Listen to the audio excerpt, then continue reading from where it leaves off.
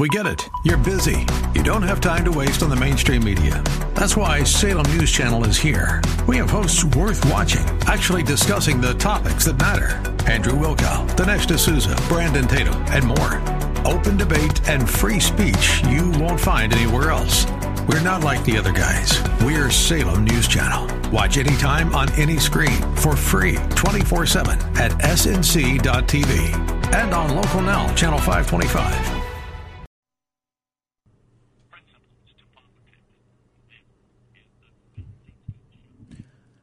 Welcome back to the Seth Leibson Show, Monday, June 27th, 2022, as we do in the second hour every Monday as we talk with Brandon J. Weichert. He is the author of Winning Space, How America Remains a Superpower. He's also the author of upcoming book, The Shadow War, Iran's Quest for Supremacy. Brandon J. Weichert, how the heck are you, man? I am great. Just been staring at a computer screen with very little sleep in between the last time we spoke last week and now, as I'm trying to get my manuscript up to date before I can submit it for August 1st. So you know how that is. Is this yet a third manuscript, or is this? This is the third one. Yeah. Okay. Great. Yeah. Great. Well, I want you busy, Brandon. So you're not going to get any. You're not going to get any sympathy from me. I want you busy, which means I want you tired, huh? Right. That's exactly right. That's why God invented coffee.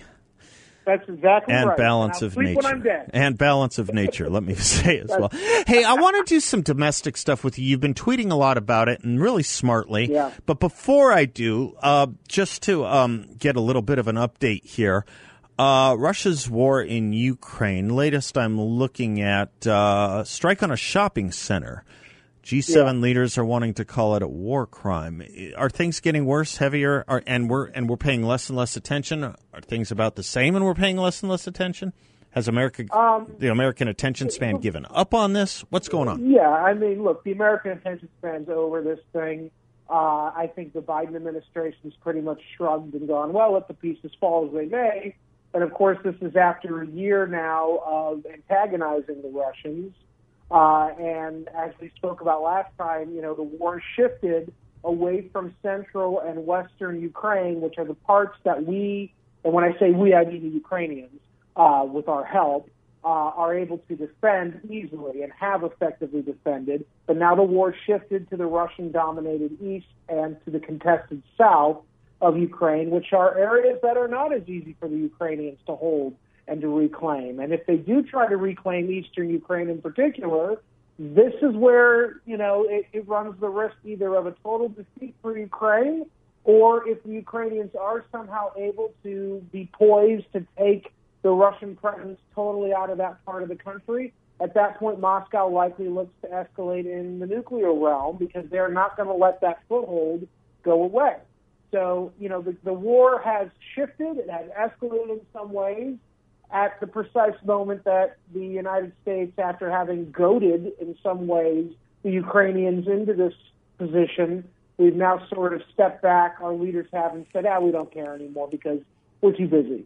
And so it's just what should be done is the Biden administration should use its leverage with the Ukrainians as well as the Russians and say, look, this thing's gone on far enough. You've both made your point. This is a family squabble. Let's now mediate. Let's hit the reset button, go back to the way things were before the invasion began on February 24th, and call it a day.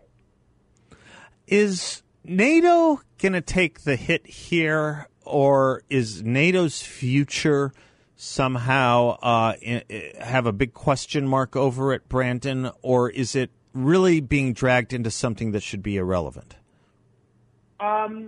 Well, Ukraine was not a member of right. NATO, and so on one major level, this should have never happened. Right.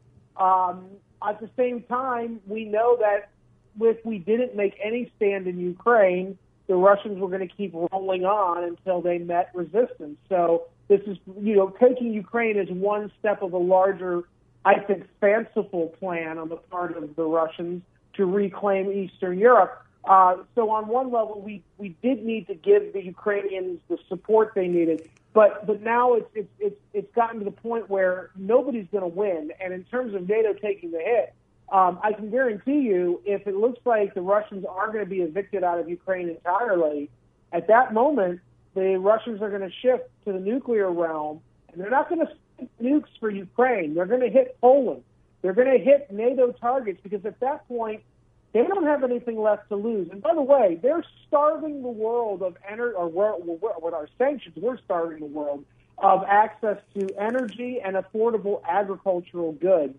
As you know, Ukraine is the breadbasket. So the longer this war drags on, the longer that Ukraine is divided and kept offline, the longer that those oil supplies and gas supplies from Russia are denied to the Europeans, the greater the instability globally is. And the more it redounds to China's favor, who's benefiting bigly from all of these, hostilities between the West and Russia. And that is the big issue here, is that China, yet again, is going to be let off the hook at a critical moment when it should not be let off the hook. Fantastically analyzed. Thank you, Brandon. Let's talk a little bit about some domestic stuff, if that's okay. You've been tweeting about some of, by the way, there's now, I guess, a breaking report of a voicemail that was discovered between Joe Biden and Hunter Biden in 2017, where they were talking about or trading voicemails about. It was text messages. Text messages, is that right? Okay. Yeah. Okay. All right. In any event, messaging going between Joe Biden and Hunter Biden, talking about his dealings with CEFC, the Chinese oil giant. So this is something totally different. Yeah, no, this is new. This is voicemail. Yeah, no, we have voice verification. At least according to the Daily Mail thing I'm reading. And how much corruption do you think the Biden family stands for, and Joe Biden at the top of it, that is going unexamined right now, and that could potentially be highly dangerous to our national security? So I'm not as familiar with what you're talking about, but we know that in 2012, when he was vice president, Biden flew on Air Force Two to Beijing with Hunter in tow and a hedge fund guy from Manhattan. And Vice President Biden went to meet with his counterpart in Beijing, while Hunter Biden and the hedge fund manager met with another senior Chinese Communist Party official and walked away with, I think, like $12 billion, some insane amount of money to use for their hedge fund, which, of course, Hunter got 3 to 5%, and obviously Biden got some percentage of that as well on the back end.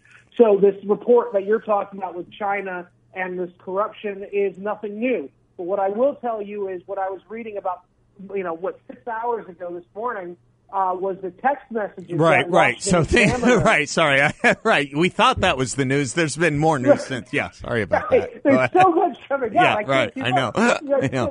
Just imagine, Steph, if this was Don Jr.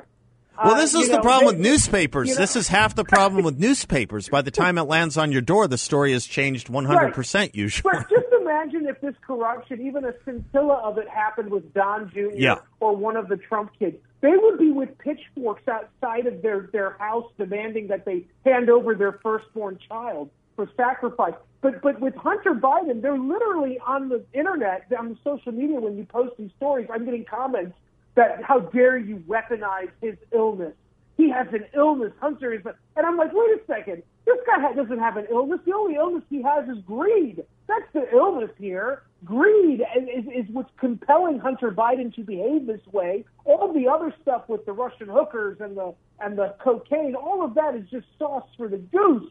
He's got greed, and he's got access to power through his father, and he's got the sense of entitlement that every single snot-nosed prep school type kid that I went to school with had, because mommy and daddy were connected.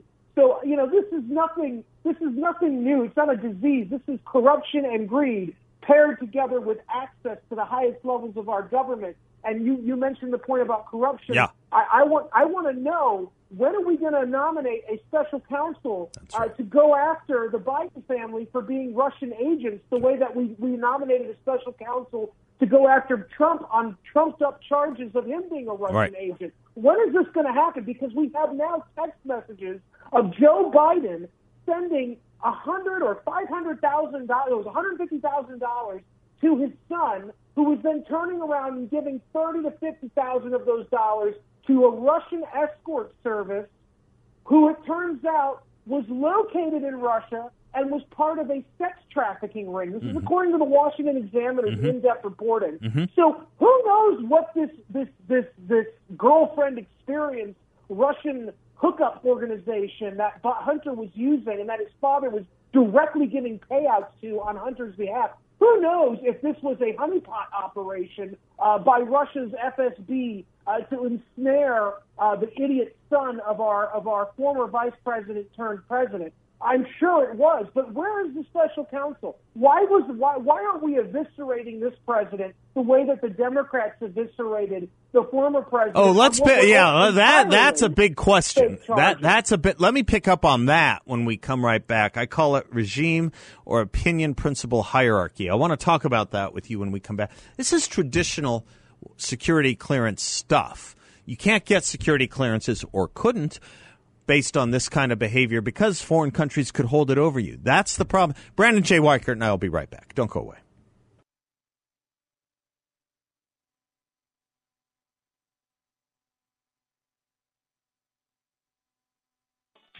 Welcome back to the Seth Leibsohn Show. As we do every Monday in this hour, our second of 3 hours, we talk to Brandon J. Weichert. He is the publisher of the Weichert Report. He's a columnist with the Asia Times, America Greatness, Washington Times, and he is the author of several books, including Shadow War, which is coming out this October, about Iran. He has a third book in the works.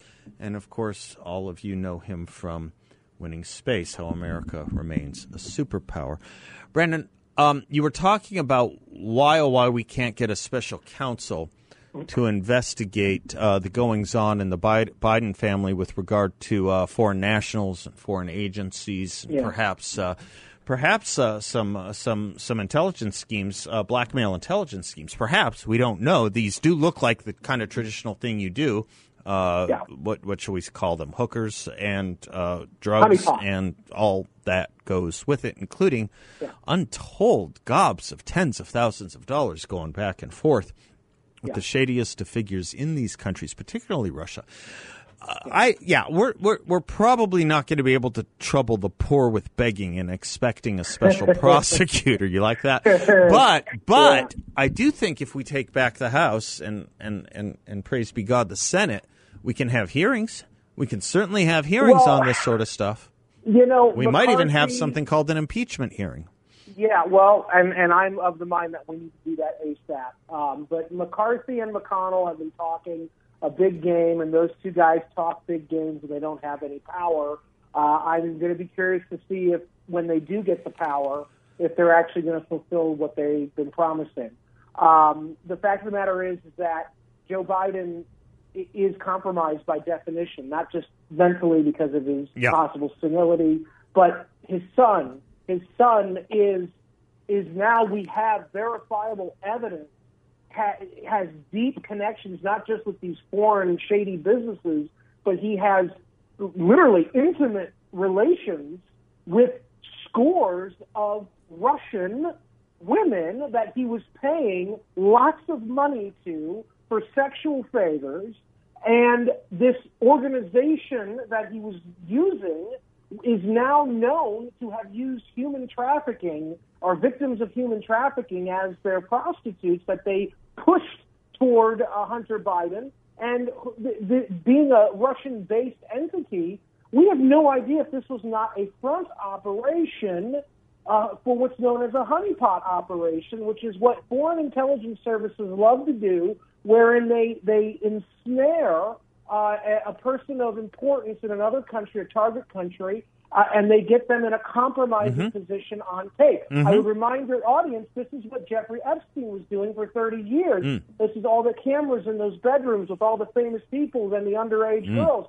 That was a honeypot operation. In fact, there are many, many rumors, and not all of them are insane, that he might have been working for a foreign intelligence agency, and that this was a giant honeypot scheme. And so something similar, and in fact, I would say it's probable that something similar was going on. And where are our elected leaders in Congress from either party saying, this is a bridge too far. We need to investigate this, and we need to find out the extent and nature of this guy's ties to these foreign, honeypot operations, these compromising entities. But of course, the Democrats are the party of Eric Swalwell, who had a long-term relationship with a known Chinese spy. And he's still there. So I don't know if we should expect anything other than just noting the hypocrisy of this whole thing. Well, you're right, though. I mean, beyond that, beyond the hypocrisy, what would it look like if the roles were reversed? I'll tell you what it would look like. You would have teams of cameras and news outlets in front of Donald Jr.'s condo, apartment, or rented house, wherever he would be. He wouldn't be on the lam. He would probably be holed up in his place, but they would be always looking for signs of life. MSNBC or CNN or John Oliver would have a weekly update on where's Donald Jr. today. They'd make a thing of it, like, where's Waldo? And yeah, you'd have the FBI going. Yeah, you bet. You bet. They probably would. They probably would at that point. They probably would. This is a lesson for all Republicans, is that it's not just a double standard. Right. It's no standard. Right. It is for the Democrats, they can get away with anything they want. And if the Republicans so much as looks the wrong way at a Democrat, they will have the FBI and our intelligence services up their rear ends doing a proverbial colonoscopy. So this is what's really wrong with our country at this point. Our friend Ryan Williams at Claremont calls this regime hierarchy. I call it opinion principle hierarchy. It's about the same thing, which is to say if you are on one side, the law will favor you, the media will favor you. If you are of a different political belief but do the same things as those with the preferred political belief, the media will hound you and the law will go after you, because what matters is whether you vote for the progressive and support the progressive cause, or whether you are a Republican and believe in a conservative cause. And that really is where we are as a country on issue after issue and story after story. You and I could probably name 10 off the top of our head, we could name probably 10 criminal defendants that saw the wrong side of that. Right. We could name another 10 Democrats that did worse, that walked scot-free without nary a scratch or even an investigation or a phone call from one law enforcement officer to another. That's certainly one level of it. And you can see it with Supreme Court decisions. You can see it on any number of things. I have a father who emailed me in my first hour, Brandon, talking about how his daughters and wife are calling off a birthday party for another son and his because they actually supported what the Supreme Court did on Friday with regard to Roe versus Wade, and support the protests and the violence that's taking place in light of it. I mean, it just doesn't happen the other way around. There was no rioting. There was no violence. There was no worry about extreme threats after Roe versus Wade was decided, after Obamacare was upheld, after gay marriage was declared by the Supreme Court. The worst we did was host a radio show or send out an email or a letter and fundraising campaign. That was it. That's all we did. But they can't handle any kind of loss, and when they do, they resort to violence. To them, I don't think anything could be less democratic, because they don't actually believe in the power of the ballot. They believe if you don't get what you want, we go to the bullet. That's right. And remember, they are the party of moral equivalency. They're the party of the world is gray. There is no black and white. And yet, they are talking and fighting the way they are because they believe they are morally superior to the right. And they believe that we basically are infidels to be crushed. They are always on the side of the right, and we are always on the side of the wrong, and we are always the oppressor, and they are always the liberator. And if you live in that world and you believe that way, why would you ever want to treat your opponent with any modicum of real respect, with any kind of dignity? This is all about tearing down the Republicans and tearing down the right, because really, in their eyes, we stand for evil. We are evil incarnate. We are Nazis. And so if you believe your opponent is a Nazi who's going to annihilate entire groups of people, why would you seriously consider treating them or their decisions or their victories as anything? I think the morally defensible position when you encounter a Nazi is to beat them up, quite frankly. And that's what they've instantiated here. Right. That's what they've instantiated. And that's what they think we are, and that's what they're treating us like. And we need to wake up to this. You bet. Let's talk more about this when we come back, and a little bit more about what was decided by the Supreme Court and what the left is doing with it.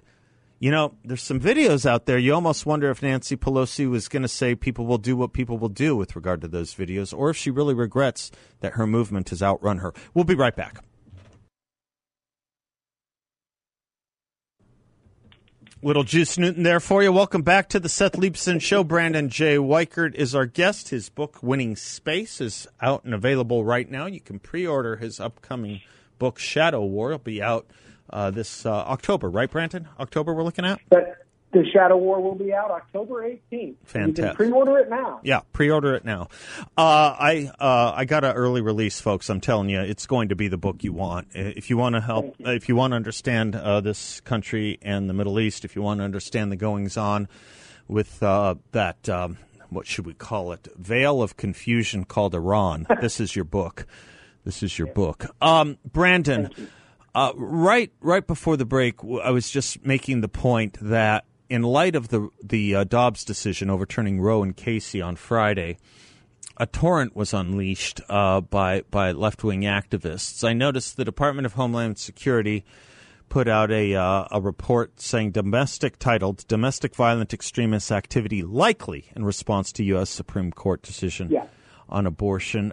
The fencing, obviously, that's gone up, the fencing that was needed, the security in Arizona, California, places across the country. It's not because of the right or conservatives, and it never was on any other Supreme Court decision that came out or came down, or any other piece of legislation that ever got passed, by the way. There's this notion of the violent right, but it's the left that seems to, in every case where there is political violence that involves people being egged on and supported and encouraged by prominent leaders of a political party, it's the Democrats and the left. My question is this, though. Sometimes it seems to me the left gets a little bit ahead of itself, in front of its own skis, so to speak. When you see, I think you posted a video, others have posted perhaps one protest against the decision where a group of people are playing hacky sack with a Bible, let's say, for example. You've seen that one. Others like that. You see people like Ayanna Pressley and Alexandria Ocasio-Cortez and Chuck Schumer calling the Supreme Court, and Elizabeth Warren calling the Supreme Court now illegitimate. These are the kinds of things I did not expect to see elected officials ever say. I get what the rump does. I get the shock troops on the streets. I never thought I'd see it get countenance, sanction, and even initiation and catalyzing from elected representatives of the Democratic Party. I sometimes wonder if they lament this, but then again, I guess not, because they are saying it. Nancy Pelosi is going on RuPaul's drag show to compliment what they're doing in the midst of every other crisis imaginable that makes Jimmy Carter look like Ronald Reagan. I can't tell if there's a distinction between the shock troops of the left and the elected representatives of the Democratic Party anymore. Yeah. No, they've become more radicalized, and they, of course, will say every time we bring this up, well, what about January 6th? And all I can say is, compared to what the country was subjected to, based on a lie, by the way, with George Floyd, for that whole summer of 2020, and now what the country is yet again being subjected to, this is nationwide. It isn't confined to one building in Washington, D.C. This is nationwide. They are pepper spraying women who are praying outside of courthouses in thanks for the recent Supreme Court decision. The Antifa's out there throwing flamethrowers, makeshift flamethrowers they're firing at people, pro-life people. They pepper sprayed pro-life women who are praying on their knees in thanks. This is violence of the kind that interwar Germany would have been familiar with. Right. The Browns and the Reds were fighting. Yep. And so they can point out January 6th all they want, but I would remind everybody, and I'm not excusing any bad behavior, but I would remind everybody and say, look, January 6th has an entire congressional committee investigating it. The FBI has held people, as our friend Julie Kelly has reported for a long time at American Greatness. They are holding dozens of suspected insurrectionists, as they're being labeled, in prison without allowing to be seen by an attorney, without allowing to be given the basic due process rights that every American who's under suspicion of a crime is being tried. Meanwhile, the people who are doing these violent riots, who are engaged in insurrectionist behavior for the left in response to a legitimate democratic decision, lowercase d, the Supreme Court decision to overturn Roe, those people are running roughshod and running free, and they are actually being encouraged by the likes of Alexandria Ocasio-Cortez. That's the other big distinction. I got to take into this short segment. That's the other big one. I want to pick up on that when we come back. That's the other big distinction. Right, January 6th, we're probably on the same page with regard to it, but it involved no conservative or Republican anyone had ever heard of. Ever. And it was denounced by every Republican and conservative that anyone had ever heard of. The violence on the left, no. It's being bailed out by the Vice President of the United States. Be right back.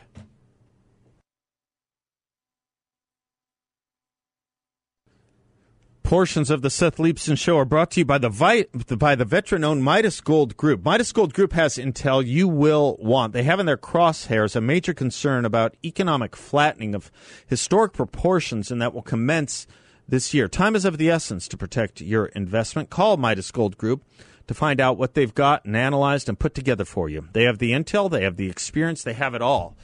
MidasGoldGroup.com. That's MidasGoldGroup.com. 480-360-3000.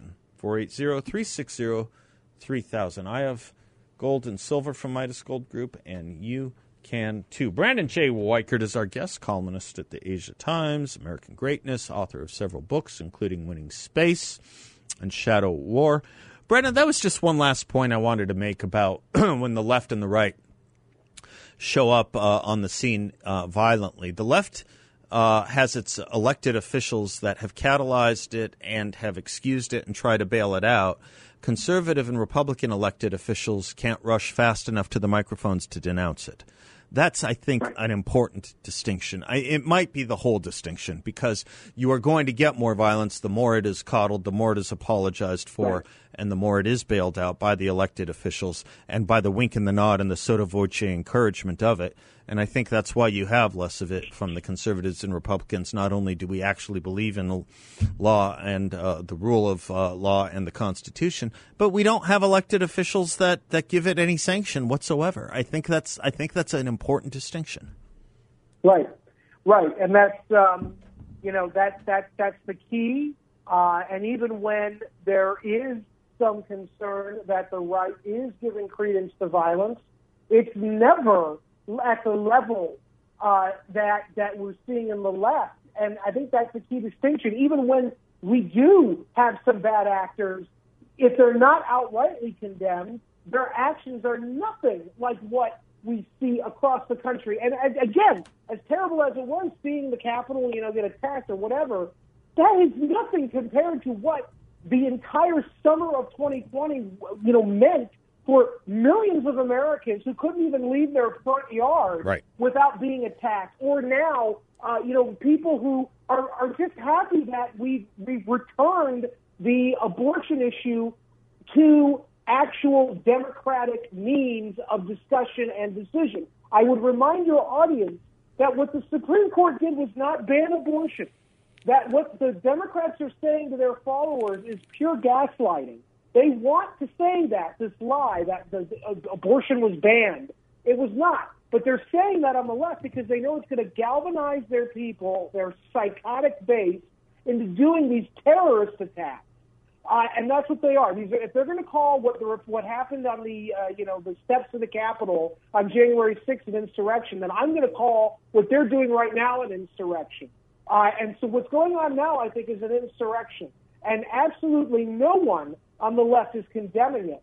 And it is absolutely egregious because what we are seeing is democracy in action with the Supreme Court decision. The Supreme Court is saying, hey, look, abortion is a big issue that 9 Supreme Court justices should not be the only determinants of what way the country goes on this matter. This is too big of an issue to be left to 9 unelected Supreme Court justices. So let's kick it back to the legislatures of the country, the state legislature and, of course, the congressional legislature.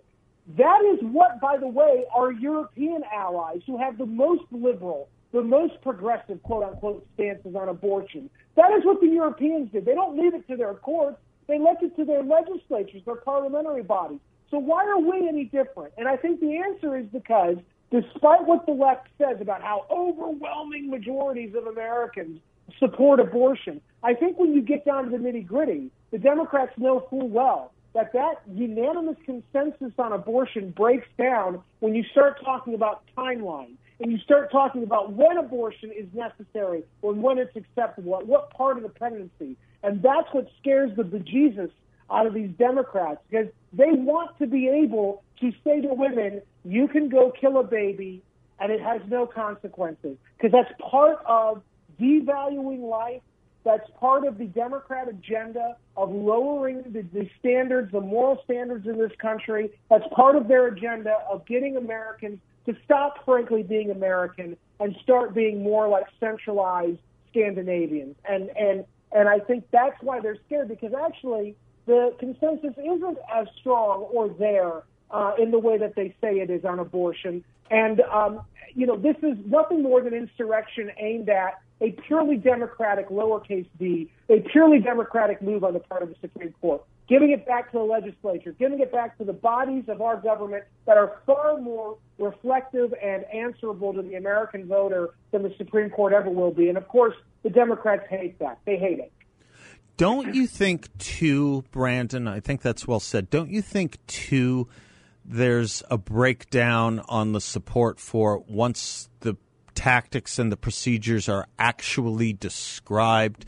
So I often will say, I think it's entirely possible the pro-life movement won this debate and may not even yet quite know it.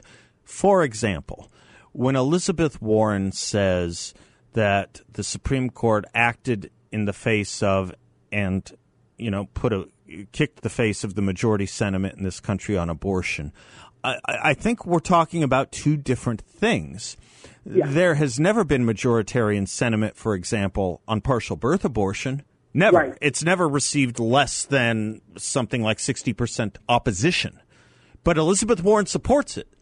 So that right. When she talks about these things, I think it's important to break these things out, because that's what Roe led to. Roe led to these kinds of gruesome procedures, which are still active in certain states like New York, which is still ongoing in certain places like New York. Hillary supported that procedure. Nancy Pelosi supports that procedure. The vast majority of Americans don't support that stuff. And that's why I think the use of language around this has been important, too. We use these words abortion. It doesn't really tell you anything. Fetus. It's not it's a replacement word for a human being. This is how you once you dehumanize something, you can do whatever you want to it. And that's chattel slavery, cattle. Yeah. We called them slaves and N-words and chattel. Peculiar institution.